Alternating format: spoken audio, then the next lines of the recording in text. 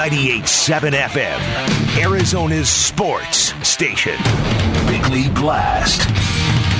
The NBA playoffs are notorious for exposing paper tigers, for unmasking questionable MVP selections. Nikola Jokic isn't one of those, but man, is he under some pressure tonight. And that is because, at the very least, newly crowned MVPs better win their individual matchup in a Western Conference semifinal. A newly crowned MVP has to be one of the best players on the court, and instead, Jokic is dealing with a young opponent who has come alive. And as DeAndre Ayton begins to touch the ceiling of his potential, there's a chance that he might be too much and too quick for Jokic to handle, certainly too much to dominate. Now, to be clear, there is no real outrage over Jokic's selection as MVP over Joel Embiid, but this stuff leaves a mark, and this stuff can occasionally change a player's rep on the court and off. Once, Karl Malone was named MVP before a finals game against Michael Jordan. And, well, as Michael would tell you, he took that personally. And when Malone missed a couple of huge free throws at the end of Game 1, the mockery was deafening. So if Ayton continues to neutralize or even outplay Jokic tonight in Game 2, it will do more than make some basketball fans roll their eyes. It might crush the very soul of the Denver Nuggets. All right, today's Bickley Blast brought to you by my great friends at Chapman BMW Test Drive, the ultimate driving machine at the newly renovated Chapman BMW in Chandler, at Chapman BMW on Camelback. Shop online at chapmanbmw.com. Man, that's wow. He said that? That's lit. I love playing against Jokic, man. That's the MVP of our league. He has so much, man. He has a lot to cover. The dude can do anything, so it's just that's just the modern center right there. He's just a dude who you have to, watch out for drives. He can shoot, he can do everything. He can play make for his teammates. Just coming every day in and out, just learning what he loves to do, and just competing, man. One day he could be that dude on film, and one day he won't be that dude on film when you're watching everything he does. So you just got to keep competing and just staying locked in. That's lit. And that was DeAndre Ayton after Game 1. The mutual admiration between Jokic and Ayton continues, started in the regular season. But that was Ayton responding to what Nikola Jokic had said about him after Game 1. Here's what the MVP had to say about DA. I mean, to be honest, I really appreciate, of course. And I think he's a great, first of all, person. He always talked to me on the floor, so I really appreciate that. He's a good guy. He's the best in the league in the field goal percentage. So he's not missing a lot of shots. He knows what he needs to do. He's doing that on a really high level. He's a really like a two-way center. He's playing on the both ways on the floor, on the both ends of the floor, and you can see that he's talking to his teammates. He want to be even better. So for someone who is young and he have that kind of mentality, I think you cannot ask for a better mentality for a young guy in the league. So he's going to be even better every year. He's actually better every game that we play against. So he's doing a really good job. Yeah, we pointed out the 6 games prior to the start of this playoff series between Ayton and Jokic. And I would think you'd be hard-pressed to find another center that compared as favorably as Ayton does to Jokic. Mm-hmm.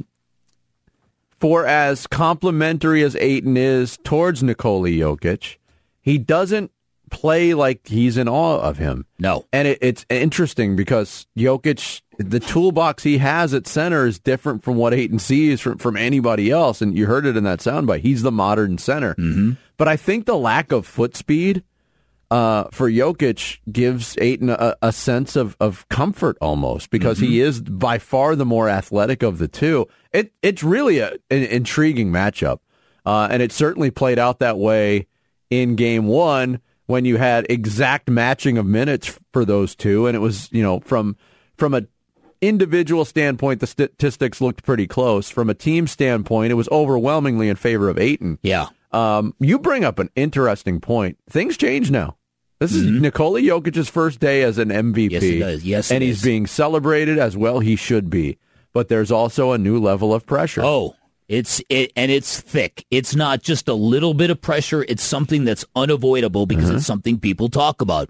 There was a feeling inside the NBA this year that was no way Giannis was going to win a third consecutive MVP because he has not had postseason success.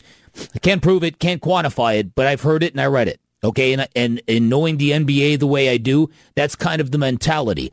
There was a guy this year, I forget who it was. Who was the one that called, if Nikola Jokic is MVP, it's going to be the softest, worst MVP candidate? I believe that was Nick Wright from Fox Sports. Okay, so this stuff's out there, and Nikola Jokic being a foreign-born player, there's that level of pressure of having to prove yourself in a new league, and when you reach the mountaintop as an MVP, yeah, this is he's going to be under a ton of pressure, and he might just be up against a guy that is coming into his own, that is too young and too fast and too quick, and now can match Nikola Jokic minute for minute.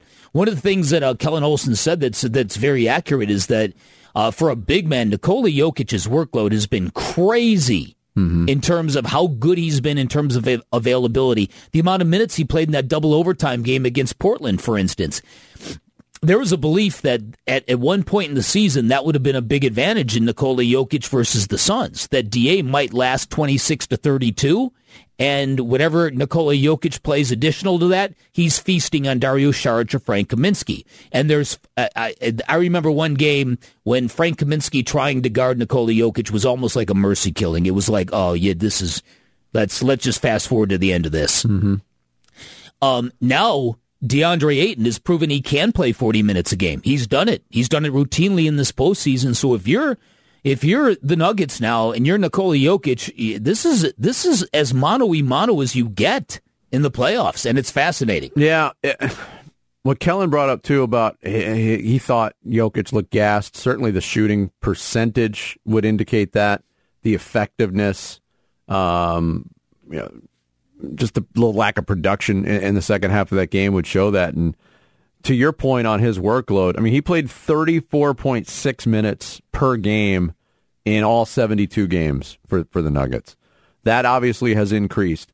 And there's not too many 4s or 5s that have played that many minutes this season.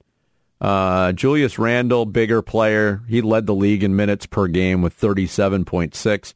The only other big that really was in that category was Domantas Sabonis from Indiana, 36 minutes. So that is something to monitor.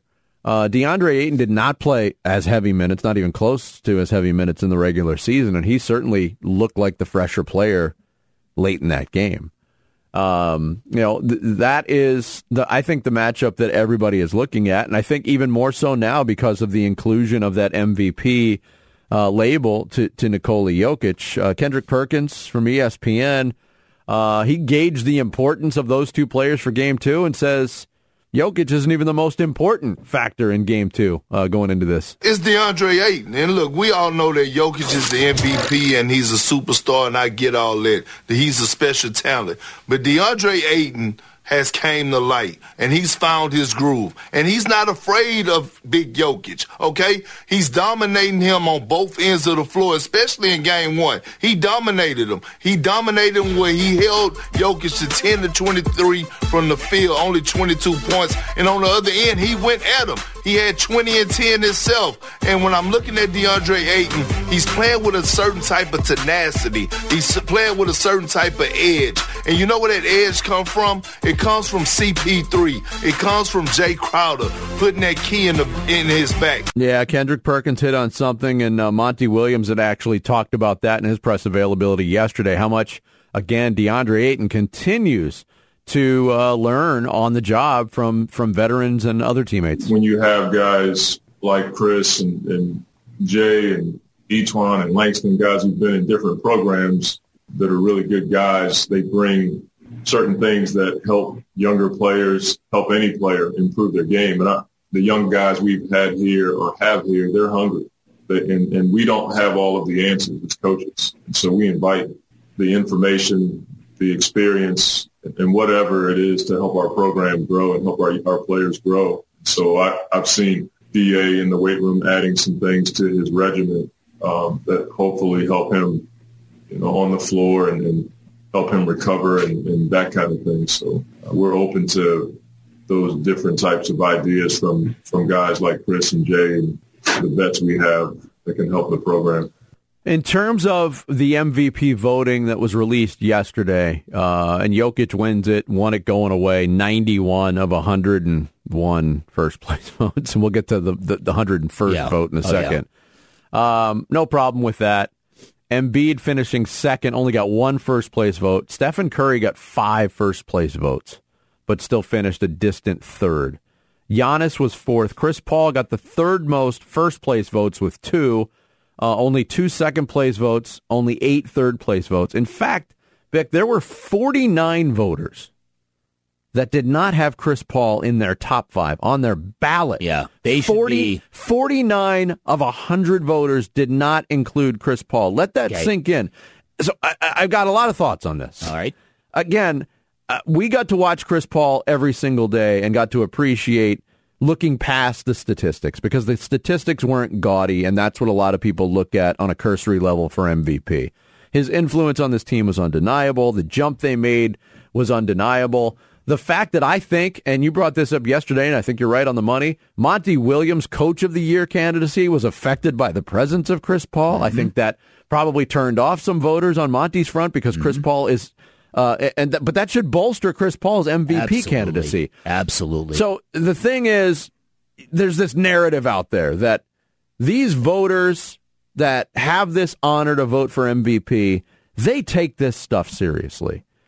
And then you see those results, and your first thought is, well, they don't really watch Phoenix Suns basketball. And I think it goes deeper than that. All right. Not only are they not watching Phoenix Suns basketball, they're not paying attention to the written word about what's being written about the Phoenix Suns by their colleagues in the media, because there were plenty of pieces that were... I'm not saying they should have been campaign material, but they were very convincing on what Chris Paul did for the Suns. So you're not watching, you're not reading. If you're one of the 49 voters that didn't have Chris Paul, as a matter of respect in your top 5, what the hell are you doing? I've long believed, even though I have occasionally voted for the Heisman Trophy, I have long believed that the media should not be in the business of voting for postseason awards. Number one, the media's job is not to create news; it's to cover the news. And so that's so philosophically, I've been opposed to it pretty much all of my life. Number two, it's too big of a job for a media member to do properly. You can't expect a Knicks beat writer to pay attention to every team in the Western Conference, but that's what that vote demands. It's got to be institutionalized. It's got to be a committee in the league that studies basketball, all teams, all places. I think if you're in New York, it's way too easy to go, I've never seen them play, and it's Chris, they got Devin Booker, and who cares? It's the Suns, and there's a lot of that comes into it. There is no doubt that East Coast bias played a role in Monty Williams not winning Coach of the Year. There's no doubt about it. So systemically, the whole thing is just stupid. It really, really is.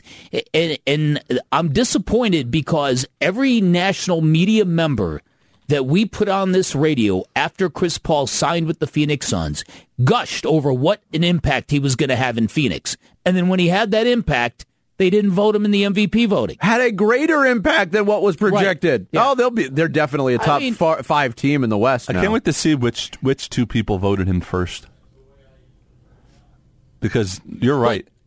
Everyone we've had on that before the season and since raved about what an impact he had. You're not going to believe this guy. He never stops talking. His leadership never quits. He invests in everybody on the team. Okay. And then in this situation where this young raw center who had been so maddeningly erratic and underwhelming at times suddenly is turning and tilting the entire postseason, and a lot of it can be directly linked to the mentorship given to him. You heard Monty Williams and other people talk about how we see DA in the weight room a lot more now than we used to, and on top of that, We see him doing exactly these weird exercises that Chris Paul does. Okay, I wonder how that happens. Mm-hmm. Also, those 49 people who did not have Chris Paul as a top 5 candidate should have to respond to that. Oh, they will to some degree when these are made public. And there were a lot of good candidates this year. I mean, there were, absolutely. There was a long list, but it was also a list that was compromised by injuries to some of the top candidates. Here are the players that got fifth-place votes. Chris Paul had the most fifth-place votes, by the way, 26. Damian Lillard had 18. Luka Doncic had 14. Some guys at the bottom of the balloting, James Harden, LeBron James, Kawhi Leonard, all guys who had impact, certainly, but were affected by injury. They got one vote. Again, what are you watching? If you didn't see Chris Paul and what he did for the Suns is one of the most... And you mentioned your experience as a Heisman voter. Mm-hmm. With all due respect, yeah. I think that's easier. Yeah, because definitely. That's picking the most outstanding college football player. Mm-hmm. And whatever those parameters are, generally there's kind of a formula, pretty self-evident. Yeah, right. When you throw in the word valuable, that's where it gets a little bit hairy for some people because everybody's got their own definition. To me, the definition of value to a team was put forth by Chris Paul this year. Without a doubt. To me, and that's why I carry disappointment for a lot of these national media members because everything about the word valuable, they're very well indoctrinated with what Chris Paul brings to that word and brings to that team, and he did not get rewarded this year in what might have been his finest performance as a team leader. It's also on that on the team leader thing. Like if you look at just game one in this playoff series, his overall stats were good, but they're not like he had like 40 points or 20 assists or something. But it was when those stats happened. He had a ton of assists in the first half when he was trying to get everybody else going, and then he took over scoring in the fourth quarter when Denver started to get close and needed to take over. It's like you have to actually watch him play to truly see the impact he has on games beyond the stats. I got news for you. This is not an issue nationally now. It's an irritant in Phoenix. If the Phoenix Suns get to the NBA Finals, this will be an issue. If you look at the top 9, I looked at this yesterday, the top 9 people in the MVP voting, it's possible that after this round, it's only Chris Paul and Joel Embiid left. And Embiid, who knows, if they might lose to Atlanta. Well, hey, listen, Joel Embiid, much respect to him. He's playing with a slightly torn meniscus, and he's gone 39-40 in the first 2 games of that series. Mm-hmm. That's value. That's valuable. And I think we might be having a different discussion today if Joel Embiid didn't go out with an injury. I think at the time of his injury, he was probably the front runner. Yeah. And so this is all the stuff this is all going to be on Jokic's shoulders tonight, and he can say he doesn't feel it, he can say he doesn't pay attention. That's not true. This is the stuff. This is the currency of the realm in the NBA. This is what it's all about. Basketball has always been about, okay, this is a community of stars and alpha males. Who's the biggest? Who's the best? And this MVP trophy it's like a belt in boxing. And it's heavy around the person who wears it. And this is all on his shoulders tonight, and coming right at a time when he's going up against a young kid who is feeling it. Mm-hmm. It's crazy. And is not in awe.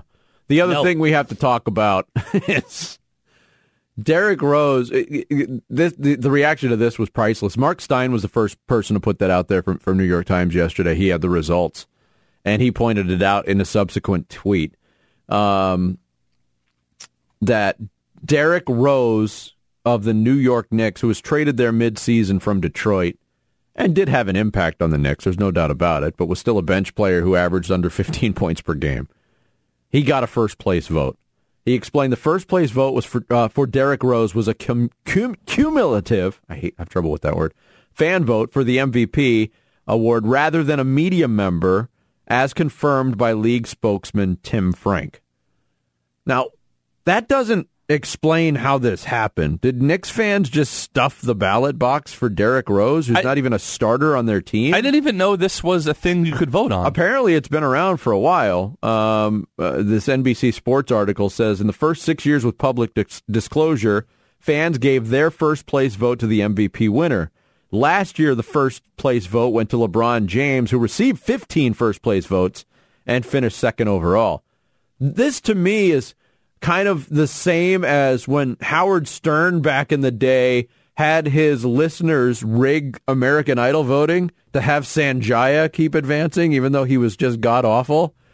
That's basically what the Knicks fans did. They gave Derrick Rose an MVP vote. Change the system. If that's what they did, though, why wouldn't they have given it to Julius Randle, who actually had a chance at winning? I don't know what happened. The whole thing is goofy. It's just dreadful. It really is. And I feel bad to say that because Jokic is deserving of the MVP, and nothing changes that. But to have a couple of storylines out there that are like, planting a seed of doubt in the whole process. Derrick Rose MVP. CP3 should not have finished lower than second or third. Yeah, definitely not third. I would have voted not third. I would have voted for Jokic had I had a vote. Mm-hmm. I think I would have put Chris Paul 2, and I probably would have put Joel Embiid 3. Maybe Luka 3.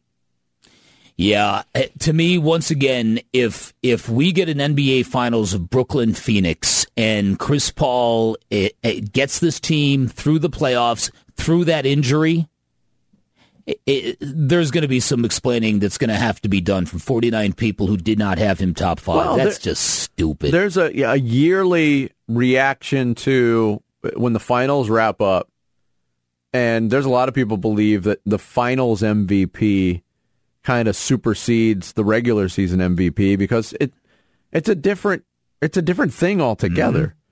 Mm-hmm. Jokic loses this series, and we'll just use it as an example. Chris Paul leads the Suns to a title, wins Finals MVP. That almost means more in the eyes of some people. Yeah, it should. Yeah, I don't want to see the MVP vote delayed until after the playoffs because that also negates what people do in tremendous regular season. So I understand the need for two different awards, but there's some people that put way more stock into the finals MVP. Maybe the best way to do it is to announce the NBA MVP like the minute the regular season ends. Because chances are pretty good the MVP doesn't lose in the first round and or not even make the first round like Steph Curry. Yeah, right. But you're right, though. Why do they? This only opens them up because we've seen it in the past with one year with Dirk Nowitzki or something when his team already had got eliminated and they had to hand him the trophy. Mm-hmm. Yeah, that was a little bit awkward. I mentioned that Karl Malone situation. I'll never forget that. Yeah, and this is what Nikola Jokic is under tonight. He's certainly going to feel the pressure to affirm that award that was just given to him. There's no doubt about it. Especially down 0-1 and coming off a substandard game 1. Listen all day today for your chance to win a pair of tickets to tonight's sold-out Suns-Nuggets playoff game. It's the hottest tickets in town game day giveaway. Listen for that sounder. You want to be caller number 8 when you hear it. Coming up next, we'll get the current view from Denver. We'll be joined by D-Mac. Darren McKee, 104.3 The Fan in Denver. He'll join us next. It's Bickley+Marotta, 98.7 FM, Arizona Sports Station. Suns playoff coverage presented by Four Peaks Kilt Lifter. Suns win. The Suns win the opener. Game 2 of the Western Conference semifinals tonight in downtown Phoenix. That Phoenix crowd right there, they have a true, real home court advantage. And I'm telling you right now, if other teams that play against them don't find a way to get their fans in their arenas, and they ain't like that, you ain't beating Phoenix. The home of Phoenix Suns playoff basketball. 98.7 FM, Arizona's sports station. Bickley+Marotta talk Suns Nuggets now. Yeah, game 2 tonight, downtown Phoenix. Suns up 1-0. Here to give us the Denver perspective from the Nuggets viewpoint heading into game 2.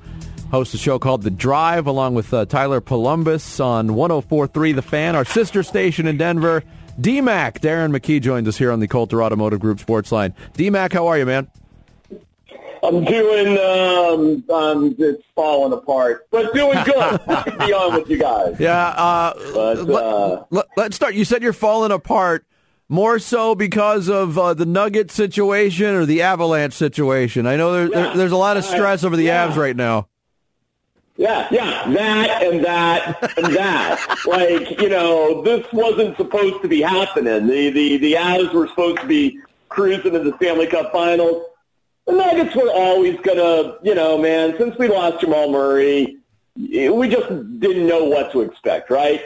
And so I can't say I'm surprised that there's struggles for the Nuggets right now, but it's wild, man. Like, the Nuggets always have found a way, and they have a history of being pretty crappy in game one of the series for the past couple of years. I'm nervous about it for the Nuggets' sake, but just a heads up, hey man, just a heads up. If you look at their series throughout the past couple of years, they've kind of always struggled for whatever reason in game one, and they've usually come back pretty strong. So we'll see tonight what's what. Well, it'll be all good in Denver the minute Aaron Rodgers rolls into town anyways, right, man? That's right. That's right. That's right. You're knowing that one. That's right, my man. Hey, by the way, I'm hearing like Jordan Love was great in practice. I'm like, yeah, baby. Keep it going. Keep it going, Jordan. You know what I'm talking about. Uh-huh. But here's what he's doing. I just heard in your update, Michael Porter Jr.'s got tightness in his back. I mean, how deep do you think the Nuggets are? I mean, that's bad news. That's really bad news for this Nuggets team. Yeah. You mentioned game ones, D-Mac, and obviously you don't have to go back very far to find a flat performance in game one for the Nuggets this postseason. They didn't play well in the first game against Portland. They win that series overall, and I know they were called out by Michael Malone after that game. My question to you is, does that game one feel a lot different from what the Nuggets went through in game one against the Suns? It does to me, yeah. It does to me. But then again, and I guess I'd throw this back on you guys. Did you guys really, be honest, just be honest, did you think Chris Paul was going to be that good in game one? No. Because we sure did. We know how good he is, right? But it's Devin Booker, right? Mm-hmm. Supposed to be, not Chris Paul. And that's what we just couldn't account for. So I'll just put it back to you guys. Did you seriously think Chris Paul was going to be that good? I did not. And in fact, the way he started the game, I thought they were going to have to try to find a way with him being so limited and basically a fraction of what he gave them in the regular season. So what he did in the fourth quarter of that game was totally surprising to me. I don't know about you, Bick. No, I mean, again, I think when he grabbed his shoulder earlier on in that game, it was sort of like, oh, here we go again, another one of these deals. And I think by the end of it, he was looking as close to normal as I've seen him look in quite some time. So that's interesting. So let me ask you this: do you think what adjustments from watching this team all year? What is coming at the Phoenix Suns tonight? Well, Jokic is going to make Ayton look stupid tonight. It's going to happen tonight. He's going to humiliate DeAndre Ayton tonight, okay? But I don't know if that's going to be enough. But that generally has been the response from the Nuggets, that when things get a little dicey, Jokic just sort of takes over. And so that's going to happen tonight, but I'm not saying that's going to be enough. Because in general, the Nuggets also need another 20-plus points from Michael Porter Jr. Mm-hmm. But yeah, Jokic will probably get 35, 36 points tonight, and it'll become, come back to earth moment for Ayton. That's going to happen tonight, and then the Nuggets need something else. And usually that has been a kind of a weird combination of Austin Rivers or Monte Morris, something like that. A guy like you don't really expect. And they got Aaron Gordon, too. So that's all. The big change will be Jokic dominating Ayton. But again, I really seriously don't know if that's going to be enough, but that will happen tonight. D-Mac from 104.3 The Fan in Denver, our guest here on the Coulter Automotive Group Sports Lights. You've got no concern. It looked a little bit like Jokic was gassed at the end of game one, and he's carried such a heavy load. No worries there? Stop. Just stop. 91 votes for the MVP. Well-deserved. The 9 jerks that didn't. Who are the 9 jerks that didn't vote for him? No, he's looked gassed like that since he was 12. I mean, that's how he always looks. No, he's not gassed. He's not tired. Don't fall for the banana in the tailpipe on that one, fellas. He's fine. He's a well-deserved, well-respected, should be MVP, and he will play like that likely tonight. But, are we going to stop Devin Booker from scoring 40 points tonight? And because he's going to score 40 points, right, at some point. He's just going to go off at some point. At some point. The thing that killed the Nuggets seriously with the Suns was the balance from what, you have 4 guys that scored more than 20 points?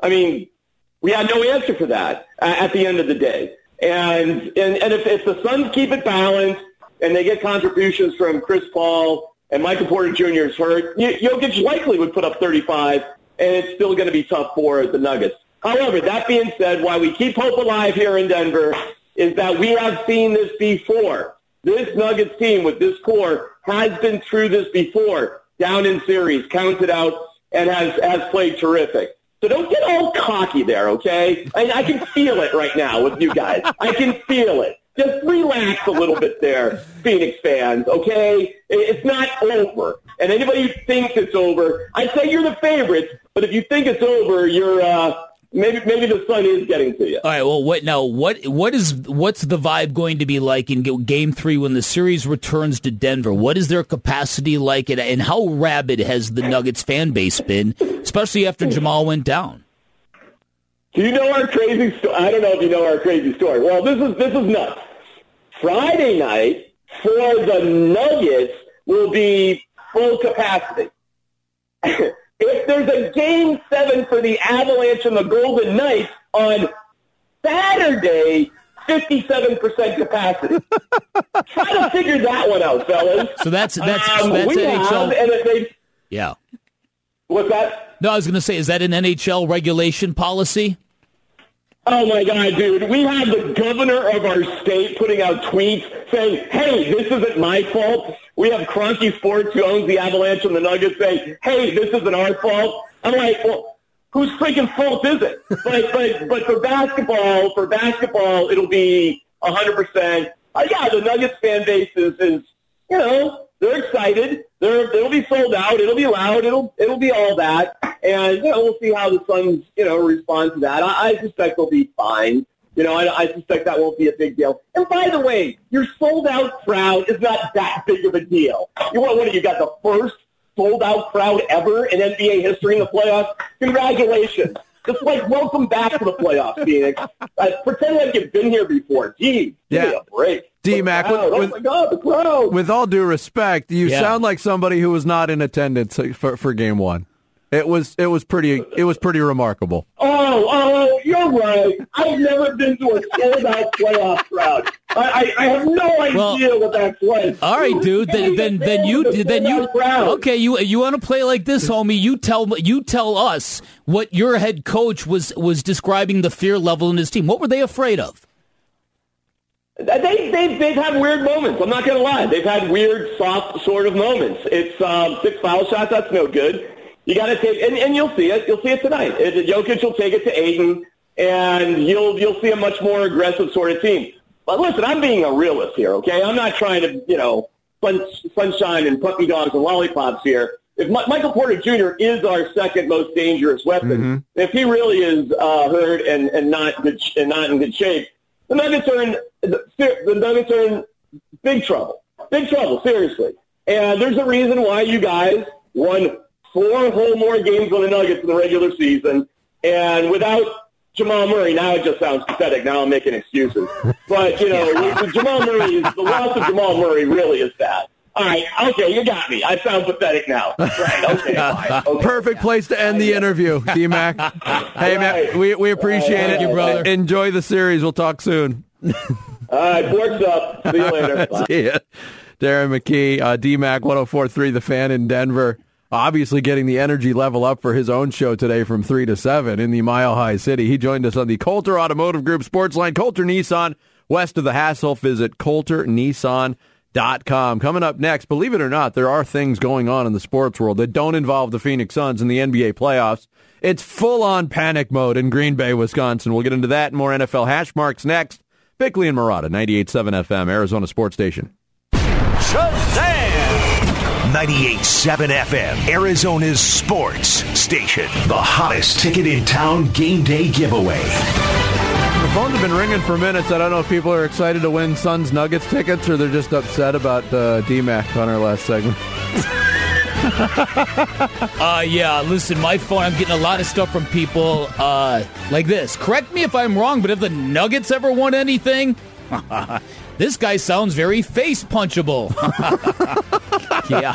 Anyway, You hear the sounder. We're taking caller number 8 right now, 602-260-9870. You will win a pair of tickets to tonight's sold-out Phoenix Suns playoff game against the Nuggets. Listen all day today for your chance to score the hottest tickets in town. Phoenix Suns playoff tickets. Again, caller number 8, 602-260-9870. Bickley and Marotta. Hash marks. Yeah, with minicamp starting with the Green Bay Packers, obviously the Packers at one point, Bick, were very hopeful that Aaron Rodgers would show up. He hasn't shown up. Yeah. Now the ball is in the Packers' court on whether or not they're going to impose fines, if they're going to waive the fines. Matt LaFleur, their head coach, he was quoted as saying, quote, I think anytime you're talking about any player on your football team, you'd love everybody to be here. I'm not going to get into my conversations with Aaron and the communication. I think, I'm naturally optimistic. But, again, we'll take it day by day and do whatever we can to help remedy the situation. To me, that indicates the push, the leaning for the Packers organization is to waive any penalty for Aaron Rodgers' non-attendance. Here's the other thing that I thought was really funny. Yesterday, during the first day of practice, Rob Domofsky, who covers the Packers, tweeted out a tweet that was highly damning of Jordan Love. Basically said in his first 2-minute drill, Jordan Love could not get the team past midfield and sailed the ball over the head of a wide-open receiver. And that tweet was like, wow. Can you imagine being a Packers fan reading that with everything that's going on? Today, Rob Domofsky tweeted out was something that was completely the opposite, talking about how sizzling hot this young kid was. 2 hours ago. What a stretch for Jordan Love. Wheel route to A.J. Dillon, right sideline for 30 yards. Free play deep to Lazard for 45. Deep corner route to Juwan Winfrey for 30. Deep sideline to Aaron Jones for 30. He was so hot that tight end coach Justin Outen started fanning him. Okay. Interesting. There was a full-on panic discussion on Get Up on ESPN this morning, breaking down the fact that even the guys that had been in the NFL before had never seen reps distributed the way they were being distributed. Jordan Love was taking every single rep. The backups for Green Bay were getting nothing, and that's guys like Kurt Benkert and Blake Bortles, who's there now. And some people pointed, this is just desperation. They realize the gravity of the Aaron Rodgers situation. He's not going to be there, so this is a crash course for Jordan Love to get ready. The whole thing has just reached the point of ridiculousness. Well, it is, and I think that I think there was just this pipe dream that Aaron Rodgers, he's a drama queen. He's going to show up. I think he's really not going to. I really think he's going to force the Packers' hand here, and it's I think he's going to end up in Denver before the end of the summer. Yeah, it'll be interesting to gauge on the calendar when Green Bay's stance changes.